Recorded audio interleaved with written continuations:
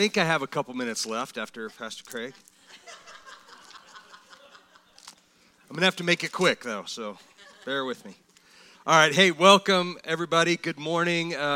Happy Father's Day to all you fathers who are out there and you out there online. Happy Father's Day.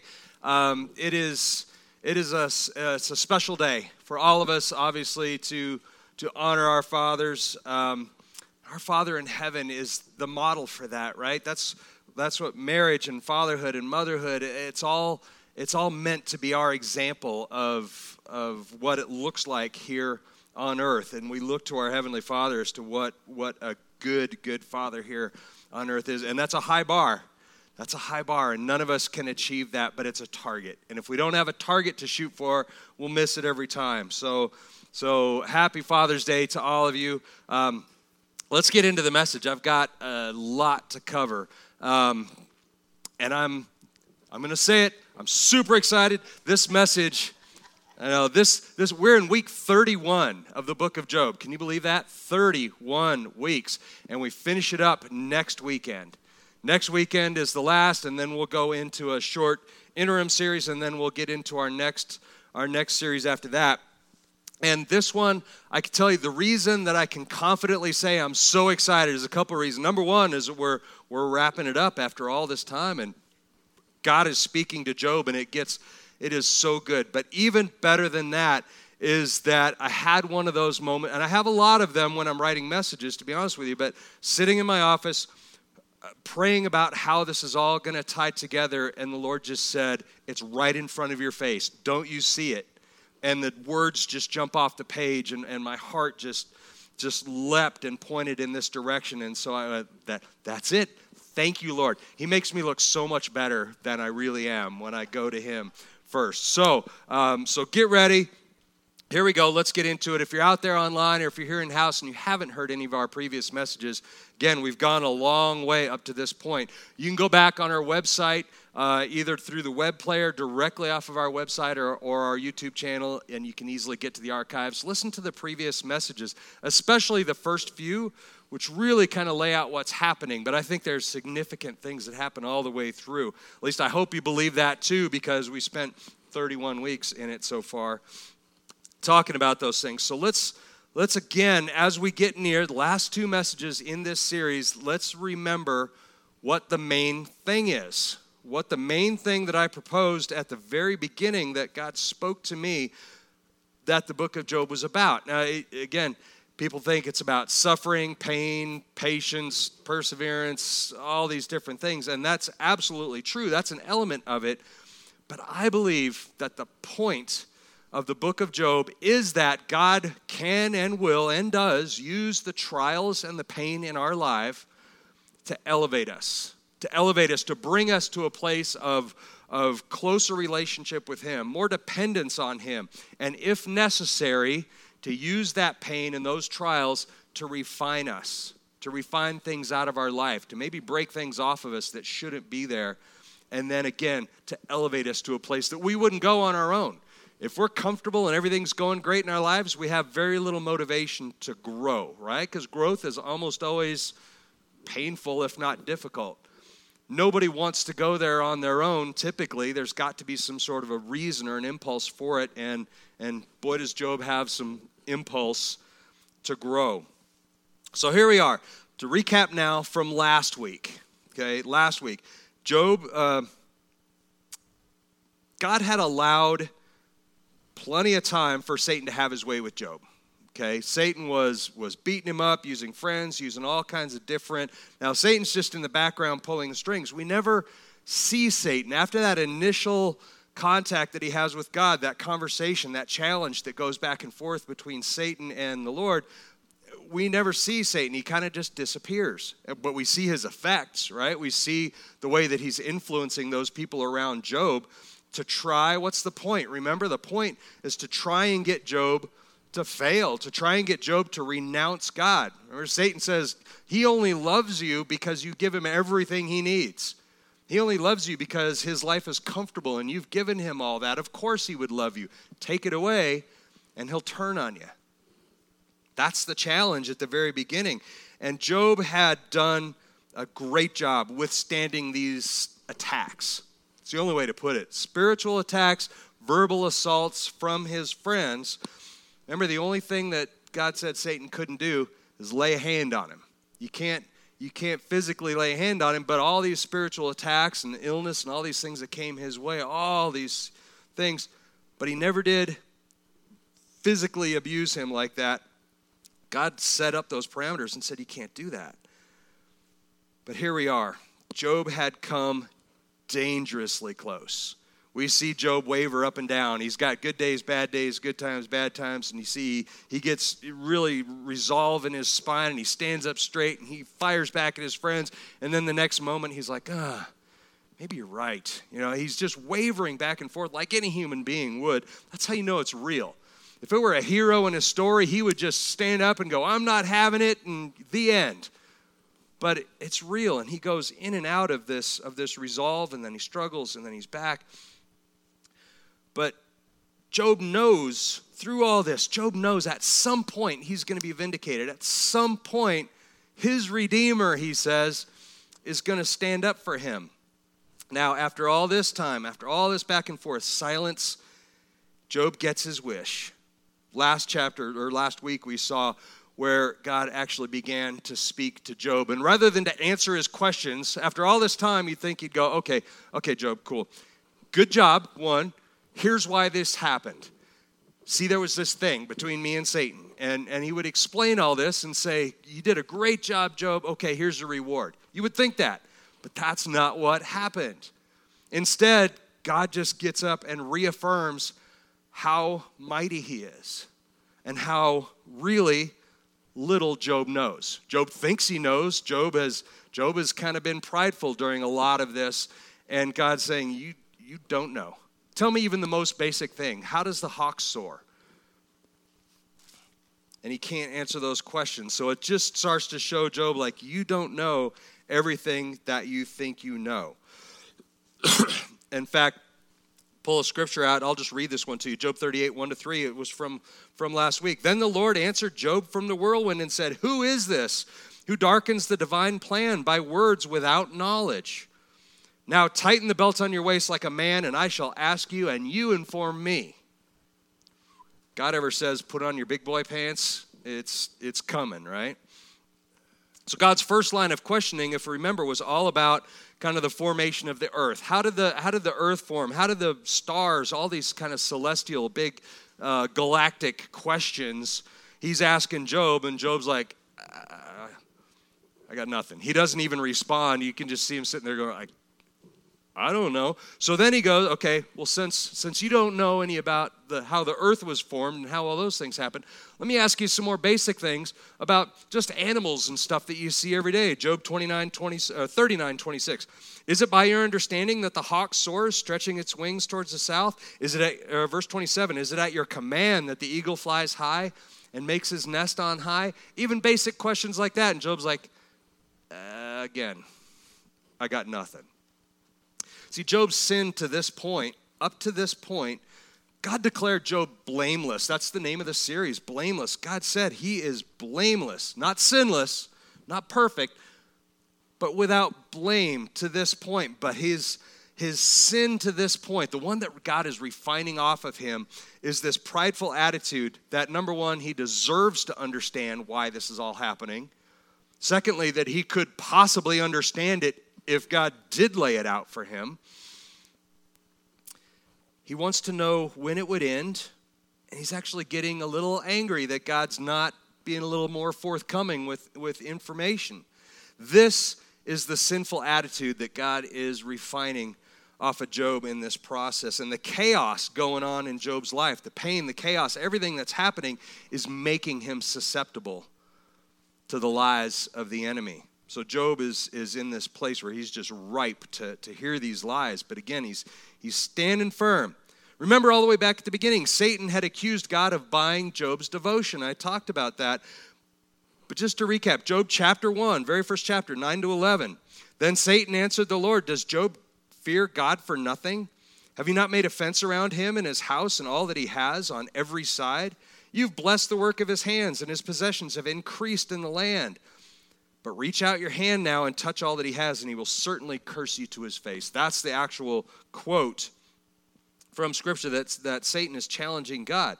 Now, if you've been following all along, you may be wondering if the book at any point is going to address what has happened to Job. What went on behind the scenes? Is there ever this conclusion where all of a sudden the curtain opens and you see what's happening behind the scenes? There almost always is, right, in a story. That's not what we have here. Satan was this close to having Job prove him right. Except Job wasn't that close. Job was holding firm. He held tight to what he knew of God's character, especially despite having no real answers. How easy is it to hold on if you can see the shore coming? In that storm, I see the shore. We're almost there. I can hold on. If you see the end to the trial coming, we can all muster up that courage and that energy and that resolve to hold on to the end. But if you don't see it coming, you don't know when it's coming, you don't know if it'll come, it makes it much, much harder to hold on. So now as we go into these next two chapters, chapter 40 and 41, he's not getting his answers here either. But we'll get some answers. I'm going to explain it to you here in just a second. God takes a second. Now as chapter 40 opens, God takes a second and stops and asks Job if he's got anything to say. Okay? Job chapter 40, verses 1 and 2. It's on the screen here. Then the Lord said to Job, will the fault finder contend with the Almighty? Let him who rebukes God give an answer. So God has just called Job a fault finder, which coming from any one of us is not that big of a deal. Coming from God directly, that's going to get your attention, right? That word contend, by the way, will the fault finder contend with the Almighty? That's the Hebrew word. Hebrew word is reeb, or pronounced roughly reeb, and it means to quarrel. So to contend with, sometimes we just think it means like to deal with it or to handle it, but it means literally to quarrel with. And what could Job possibly say after all that? What could Job possibly say? He's just been shown how little he really knows. Job 40, verses 3 to 5. Then Job answered the Lord and said, this is Job's this is all he gets to say. Behold, I am insignificant. What can I say in response to you? I put my hand on my mouth. I have spoken once and I will not reply, or twice I will add nothing more. Now this is something, take a second and just think about this. In our culture today, in our society today, we are all, each one of us gets a participation ribbon just for showing up. We're all told that we're significant, we're special, we're one of a kind. We are all special. And not only that, we deserve to be happy. We deserve to be prosperous. We deserve to get what we want. That's the way our society and our culture today especially is starting to go. In the Hebrew, though, it's even more. That word insignificant, it translates as insignificant in our language, but in Hebrew it's kalal, and it means vile. It means even more than insignificant. It means I am vile. Now, don't get me wrong. We are all significant to God. Every single one of us matters. He knows the number of the hair on our heads. He knows everything about us. He's had a plan from before we were born. We have talked forever, and we will continue to talk and praise the goodness of God. But our expectation of what we think we deserve is where we get in trouble. If we start thinking we expect or we demand reward, we are always going to get in trouble with that. The word deserve means to be worthy, fit, or suitable for some reward. None are worthy. None of us are. And Satan is going to use that very idea, that very prideful idea of what Job thinks he deserves to try and trap Job, and he uses that to try and trap us. So my paraphrase of Job's, that's all Job gets to say right here. My paraphrase is just, I withdraw the charges, Your Honor. I've got nothing. And he just backs away because he's got nothing he can add to that. Now, adding, I don't know what word I was trying to go for there, but it wasn't adding. Job's got nothing to say. Showing a little bit of true wisdom. Remember, he's kind of had these little nuggets of wisdom here and there, But showing some true wisdom, he just shuts up. He's like, I'm covering my mouth. I've got nothing to say. Job 40, verse 6 and 7. Then the Lord answered Job from the whirlwind and said, again, now tighten the belt on your waist like a man. I will ask you, you instruct me. Verse 8. Will you really nullify my judgment? Will you condemn me so that you may be justified? In other words, not only will you question my ways, but will you rewrite the laws of nature just so you can be right? This is what God is challenging Job with.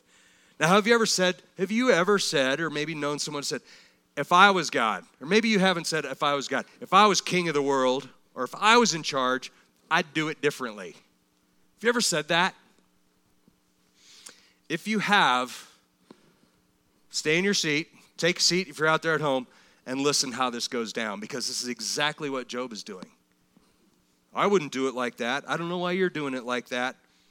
Now, God goes on, this godly sarcasm. God comes on and he says, well, maybe, Job, you could do it better. Maybe you're right. Maybe you could do it better. Job 40:10. Adorn yourself with pride and dignity and clothe yourself with honor and majesty. Can you do that? Can you clothe yourself with pride and dignity? Can you do that for yourself? Job 40:11. Let out your outbursts of anger and look at everyone who is arrogant and humble him. Can you do that, Job? Job 40, verse 12. Look at everyone who is arrogant and humble him and trample down the wicked where they stand. Notice how all of these verses, these three verses, center on pride and humility, the thing that Job is struggling with, the very thing that God's trying to refine off of him. Now, God comes out and he says, hey, if you can do all these things, well, then maybe you are right. Job 40, verse 14. Then I will also confess to you that your own right hand can save you. The right hand, the hand of blessing, the hand of power of God. And he's saying, if you can do all these things, then maybe you can. Maybe you do have that power, which we all know he can't do. Now, for the rest of this chapter, for the rest of chapter 40 and all of chapter 41, all of the next chapter, which we'll cover today, by the way, God uses two creatures. Remember, he's gone back and forth, all these different creatures. Do you know when the goat gives birth? Do you know all these things about animals, the hawk and all this? And he's used all those to kind of illustrate these earthly concepts. Now he uses two different creatures, if you will, to make his point. Behemoth and Leviathan. Anybody ever study the book of Job and wonder about Behemoth and Leviathan, what they are? I can tell you, if you go in and you study, and if you've looked at commentaries, you've looked at other Bible scholars, the vast majority of them will try and parse this out and decide what animal is what. What animal does Leviathan represent? What animal does Behemoth represent? Let's get into it and let's talk about it. Job 40, verse 15. Behold, Behemoth, which I made as well as you. God's saying, I made Behemoth as well as you. Now, again, there's been a lot of study. The question is that I have for you, and I'm going to tell you what I think. So, are they actual creatures? Or are they mythology? Or are they symbols, maybe, for something else? Again, scholars go all over the place, so there's no 100% right or wrong. I'm going to tell you what the Lord revealed to me, and that is, yes, they are symbols for something else. So let's take a look at that. And since God found it significant enough to devote almost 2 full chapters of his speech, I think it's important as well. So a lot of people have proposed that this behemoth could be a hippopotamus. They look at all the characteristics and go, could be a hippopotamus. Like that. Look, hippopotamus can be pretty fierce, right? There, it's attacking a crocodile. Could be an elephant. Here's an elephant. Okay, these are things that Job would have been able to see around. It could be a water ox. Okay, a water ox, also known as a water horse in Egypt, especially they called it that. Fierce. They get together, especially they could trample you. They can do some serious damage. Or other people have thought, what if it's a dinosaur? Now, if you read the descriptions, it kind of fits. It kind of fits that. But let's look at it a little bit more closely. Here are some characteristics of the behemoth, right? So verse 15, he eats grass like an ox. Verse 16, strength in his loins and power in his belly. Verse 17, he bends his tail like a cedar. Phrases like that, bends his tail like a cedar. Okay, that's not an elephant. Elephant's got this tiny little tail. Okay, so that's not that. You start putting them together and trying to figure this out. Verse 18, his bones are strong like bronze and iron. Verse 21, he lies down under the lotus plants. Okay, most of those animals couldn't fit under the lotus plants. Verse 23, the raging river does not alarm him. And it goes on with several other characteristics. Let's look a little bit more closely at that word again. Behemoth, it's a Hebrew word. Okay, that word behemoth is a Hebrew word. And it's a plural word. It's a plural intensive word of behema, which means a specific animal. It's always a large animal, a beast, some kind of a large animal is behema. Behemoth is plural of that. So what it means is it's not one specific beast. It's a conglomeration of a bunch of beasts. Here's another clue, Job 40:19. He is the first of the ways of God. Let his maker bring his sword near. Now, first in the ways of God, it's not a chronological thing like it was the first thing created. It means the finest, the foremost, right? The finest. In fact, Genesis 1:20 tells us that the first animals created were fish and birds. So that doesn't make sense. The important thing here is, though, that only its creator could subdue it. Only its creator could bring a sword near to subdue this behemoth. So what is behemoth? I believe that behemoth is a composite, okay? A composite of all of the powerful creatures, all the formidable creatures, but even more so than that, it is a spirit. And here's where we start to see this aspect of spiritual warfare come into what's going on here with Job.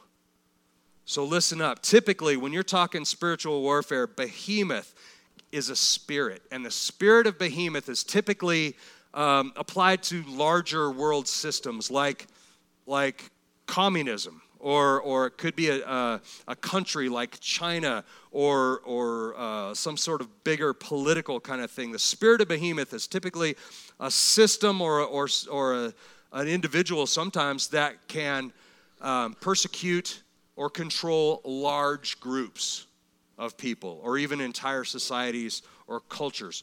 Social media may be a behemoth spirit in our society here today. I believe it's a danger for sure. We're going to talk, so we've already spoken a little bit about behemoth, but we're going to talk even more about the spirit of Leviathan, which I think is even more dangerous as we go on. So the spirit of behemoth, it's a transition. Behemoth, this transition between the natural world, okay, not only the stars and celestial things, but the earthly animals, the natural world, and the supernatural world. So even though God doesn't come out and tell Job, okay, I'm going to tell you about this spiritual battle that's been going on, we can see it. And so this is written for our benefit all these thousands of years later. So let's talk about Leviathan. As we go into chapter 41, it's all about Leviathan. And if an entire chapter is devoted to talking about Leviathan, I think it's significant. Do you?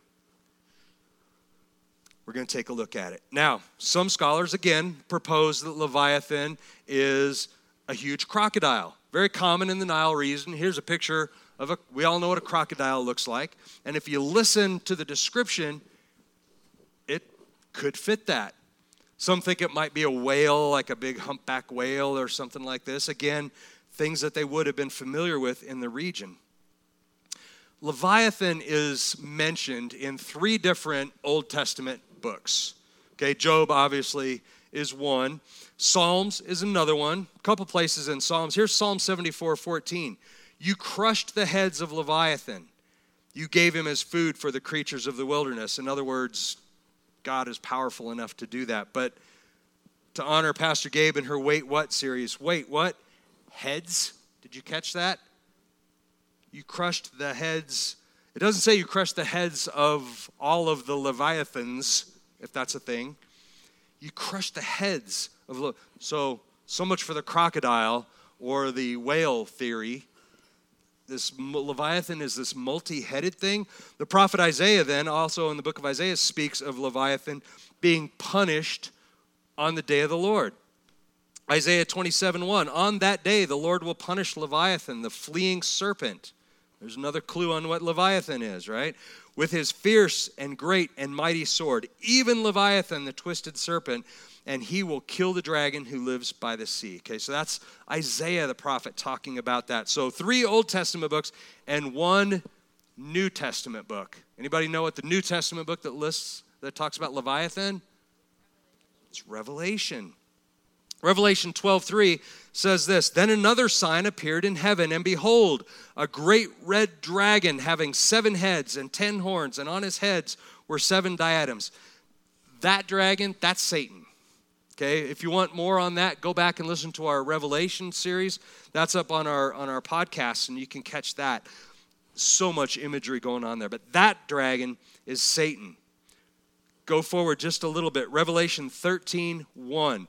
And the dragon, that's Satan, stood on the sand of the seashore. Then I saw a beast coming up out of the sea, having 10 horns and 7 heads. And on his horns were 10 diadems, and on his heads were blasphemous names. That beast is the Antichrist, or Leviathan, that beast from the abyss. It was born in a receptive atmosphere. They're in the midst of tribulation there in Revelation. And it's born in an atmosphere where people are desperate for answers. People are desperate for some solution to what's going on. So what does all this have to do with Job? So at first read, again, if you read it through first, or maybe even you've studied it intently, the idea of spiritual warfare and God addressing what's going on behind the scenes, it's often overlooked or just not discussed at all. But isn't that at the heart of really what's going on here? We see at the beginning it all opens up with this challenge, this behind-the-scenes spiritual battle between God and Satan, and then Satan being allowed to manipulate and throw darts and torment Job the entire way through. Isn't that what spiritual warfare is? So why wouldn't a book that opens up that way address that at some point? I believe that's exactly what is going on here. God's entire speech dedicated to Leviathan is explaining that spirit that's in the world. So let's look at chapter 41 and let's see for ourselves. Job 41:1. Can you drag out Leviathan? These are questions God is asking of Job. Can you drag out Leviathan with a fish hook and press down his tongue with a rope? It's the idea of putting a rope in his mouth like you would a horse to control it, right? Can you catch him, and then can you control him? Now, side note really quick, almost all cultures have some sort of it's commonly called a chaos creature. Some kind of a creature that's out of control and the God has to do battle with it. It's this constant tension, right? Almost all of them, Babylon, Mesopotamia, the Canaanites, Greeks, Romans, all had this idea of this chaos creature. But most of those creatures, the adversary is beyond control of their God. It's a constant battle. But this is different. Not only did God create Leviathan, but he controls him completely. It's not something that God has to battle with. He controls him. Job 41:3. Will he make many pleas to you, or will he speak to you with gentle words? In other words, do you think Leviathan would be willing to bargain with you, Job? Job 41:4, will he make a covenant with you? Will you take him as a servant forever? In other words, will he agree to be your pet or your servant? Job 41:5, will you play with him as with a bird and tie him down for your young girls? In other words, will you put a leash on him and give him to your children to play with? Job 41:8, lay your hand on him. Remember the battle. You will not do it again. Go ahead, try. See what happens. Now, I think this is the best clue as to what Leviathan really represents. Job 41:10, no one is so reckless that he dares to stir him. Who then is he who opposes me? Let's look at this, because this you have to dig a little bit, but there's some clues in there. The word opposes. Who is he that opposes me? Remember, I use New American Standard. Your version might be worded slightly different. The phrase there, though, is Hebrew word. The part that opposes is a Hebrew word, yatsab. And yatsab means to present yourself in front of, or to present yourself to. It doesn't mean necessarily you're in opposition. It could be complete submission.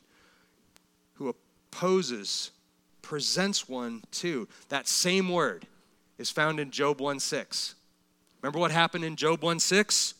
Job 1:6. Now there was a day when the sons of God came to present themselves before the Lord. It's the same word being used here. And Satan also came among them. So in the opening chapter of this book, Satan presents himself before God. And here we have God asking the question, who is this that presents himself to me? Back to verse 10 then, who is Leviathan? Leviathan represents Satan and his demons. That's who Leviathan is. It's not one particular creature. Now, with that in mind, listen as I go through really quick. I'm gonna pull out, and this is my paraphrasing of the scripture of this chapter. It's the description of this beast, Leviathan. Verse 13, who can strip off his outer covering? Who can pierce his double armor? Verse 14, around his teeth there is terror. Verse 15, his strong scales are his pride, locked as with a tight seal. Verse 19, from his mouth go burning torches, sparks of fire leap forth. Verse 20, from his nostrils smoke goes out as from a boiling pot and burning reeds. Verse 21, his breath sets coals aglow, and a flame goes forth from his mouth.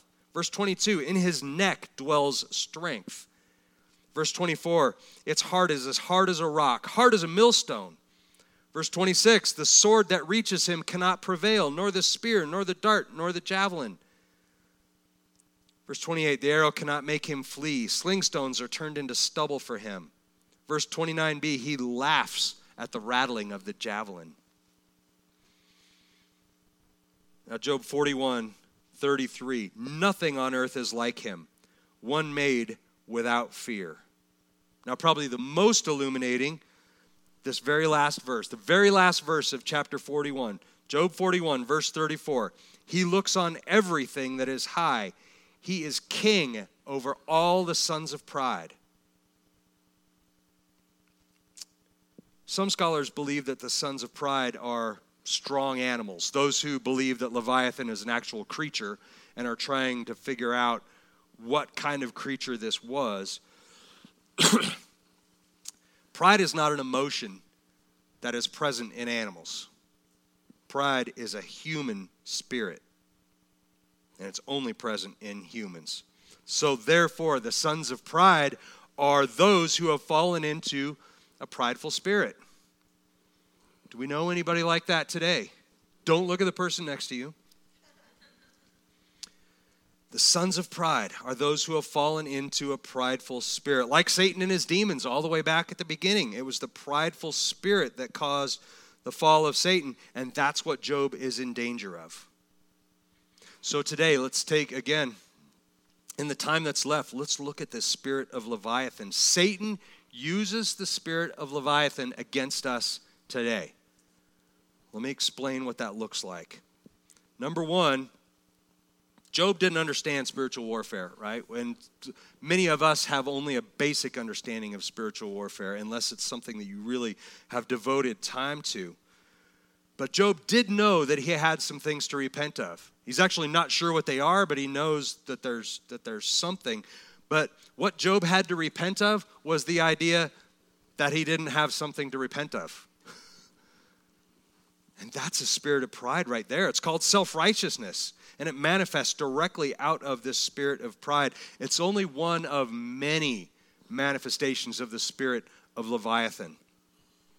And I think in today's society where information is available from multiple sources, anybody with a smartphone can get really the information, the knowledge base of the ages right in your hand. If you were alive on this earth in the time of Job and you managed to have a smartphone and you're there with Job, would you have not seemed like a god? Because you would know everything, and it's that access to information, misused in most cases, that causes us to manifest this spirit of pride. It's something that we all struggle with. So listen again to this chapter. I'm going to go over those characteristics of Leviathan. Listen to it with an ear towards thinking about this being applied to a prideful spirit. Job 41:3, he will not bargain with you or use kind words. Okay, so I'm paraphrasing this here. He won't bargain with you. He won't use kind words. Job 41:4, if he makes a promise to you, he won't hold on to it. 41:5, you will not be able to control him or take him lightly. Verse 8, if you tangle with him, it's going to leave a scar. Verse 13, you will not be able to see the real insides of him. You won't be able to see the real him. Verse 15, he's proud of his imposing looks and strength. Verse 19, his words start fires that spread quickly. Verse 22, he is stubborn and stiff-necked. Verse 24, his heart is hard, too hard to soften. Verse 26, physical weapons and threats are of no concern to him. Verse 29, he laughs at threats of retaliation. Stubbornness and rebellion are signs of a Leviathan spirit. That's almost what it's talking about word for word here. Listen to 1 Samuel 15. 1 Samuel 15, verse 23. Rebellion is as sinful as witchcraft, and stubbornness as bad as worshiping idols. That's a Leviathan spirit. Hardness of heart is another common sign of Leviathan. Remember, Pharaoh's heart was hardened, and God did that to him. But the result of that was that Pharaoh stood by and watched basically all of his people and his kingdom get attacked and destroyed again and again and again. And it only was at the very end that he finally said, okay, go. You ever heard the phrase, cut off your nose to spite your face? That's that prideful spirit. That's that hardness of heart, saying, I know it's hurting me, but my hope is it's hurting you more than it's hurting me. Leviathan can even make it hard, difficult to accept the new covenant of Jesus as authentic. And that's probably its worst manifestation. Because in your prideful spirit, you can't accept teaching from Scripture. You can't accept the fact that something could be real and true and genuine and not cost you anything. Leviathan can also, and we could teach for days on the spirit of Leviathan, can also manifest in cursing, compulsive lying, arguing just for the sake of arguing. You know anybody like that? Especially quick to anger in a disagreement. I'm not talking about an honest debate or a disagreement, but those people who just escalate quickly to anger. That could be a spirit of Leviathan. God's using these trials in Job's life to humble him, which is really our first and only defense against the spirit of Leviathan, is humility. Proverbs 29:23, a person's pride will bring him low, but a humble spirit will obtain honor. Matthew 23:12, whoever exalts himself shall be humbled, and whoever humbles himself shall be exalted. Humility is our first line of defense against that Leviathan spirit. The Apostle James put it together really nicely. James 4:6-7. But he gives a greater grace. Therefore it says, God is opposed to the proud, but gives grace to the humble. Submit therefore to God, but resist the devil, and he will flee. Leviathan spirit is rampant today. It is rampant in our culture, in our society today. So is the behemoth spirit to a certain extent, but I believe Leviathan spirit is tearing families apart. It's tearing good friends apart. It's tearing churches apart. I've seen it. I think we all have, especially in the last year or two, we have seen it. It's not just COVID. COVID has caused people to isolate more, and that has brought these things out. But it's not a brand new thing that we can just point at COVID. This is our society is going this way. It's become an idol. This idea of knowledge, of I know better than you, I know better than this person, than that person. It's become an idol that ultimately turns people away from God. And evidence of this idolatry is everywhere. Good, solid Christians good, solid human beings spending their time, both mental, physical, spiritual energy, all those things, arguing their version of the truth, deifying those that they agree with and vilifying those that they don't, all based on their opinion of what the truth is. Is this you?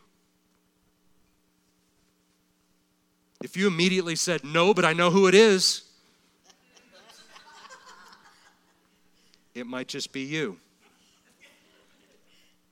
That's kind of funny, but I don't mean to make light of it. This is serious, and it's tearing us apart from the inside, this Leviathan spirit that we don't see it, because only God can control Leviathan. Only God can do that. If we try and tame it or control it, us and those near to us will be destroyed. And absolutely, there is zero chance that God is going to be glorified through our partnering with the Leviathan spirit. So if you think, if I just press into that Facebook group I'm a part of, or look a little bit more at these conspiracy theory groups, or and I don't mean that in a derogatory way, there are so many of these, and some are accurate and some aren't, but if you're thinking, I just need to be a little bit more on top of my information, then I can glorify God, that is not how we glorify God. If we try and tame it or control it or pridefully think somehow we can, it's going to get us. So here's what I want to do to close up this message right now. I just want to take some time. In my closing prayer, I'm just going to pray about that, and I want you to pray along with me. Out there online, wherever you are, I want you to pray along with me, because Leviathan spirit is not something that someone can point at you and say, you have it. Let's get rid of it and be humble, because that spirit will then rise up in you and say, you have it. And it'll never get away. The one who can control it, who can point it out, and who can get rid of it is Jesus Christ. And he gave us that authority. Resist the devil and he will flee. Submit to God, resist the devil, and he will flee. God will point it out. And then we can, through the power of the Holy Spirit given to us, we can resist. So pray with me. Father God, we have all seen in this world so many places where the spirit of pride, the Leviathan spirit, has infiltrated the lives of those around us. And it's so easy to see it in someone else, but it's so hard, if not impossible, to see it in ourselves. And so, Father, show us, all of us, where we sit right now, where we are here today. Lord, I just pray that you show us, is there a Leviathan spirit in my life? Have I allowed that spirit into my life? Have I allowed it to damage relationships around me? Have I allowed it to hurt those people around me? And have I allowed it to hurt the reflection of your glory in me?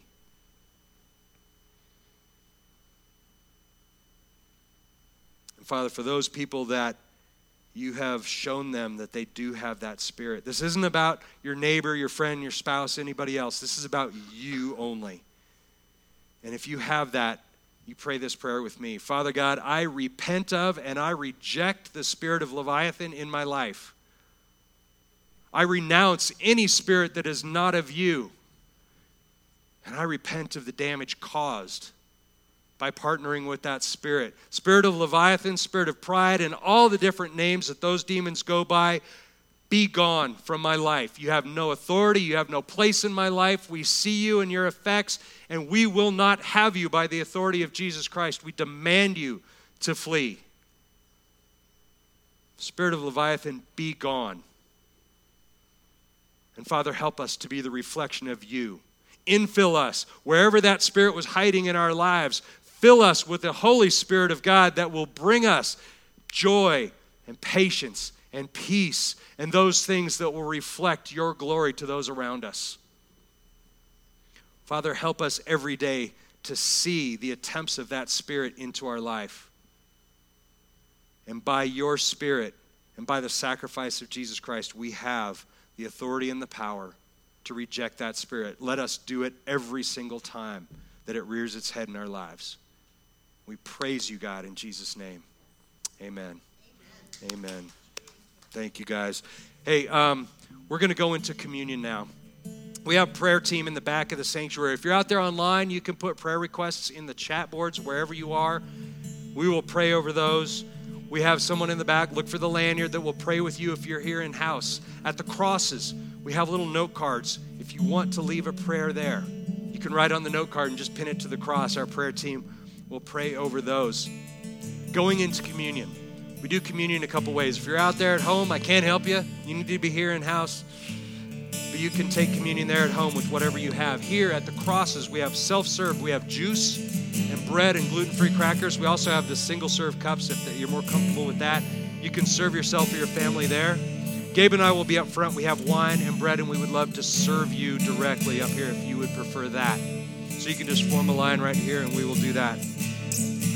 But let's take this time as we worship to celebrate what Jesus has done, to seal that covenant with him through the act of taking communion together. And men, again, if you're here in house, grab some meat candy. We have some small coins, little medallions in the back there. Grab one of each and take that just as a small blessing from us to you for being a father and all that comes with that. Thank you, Jesus.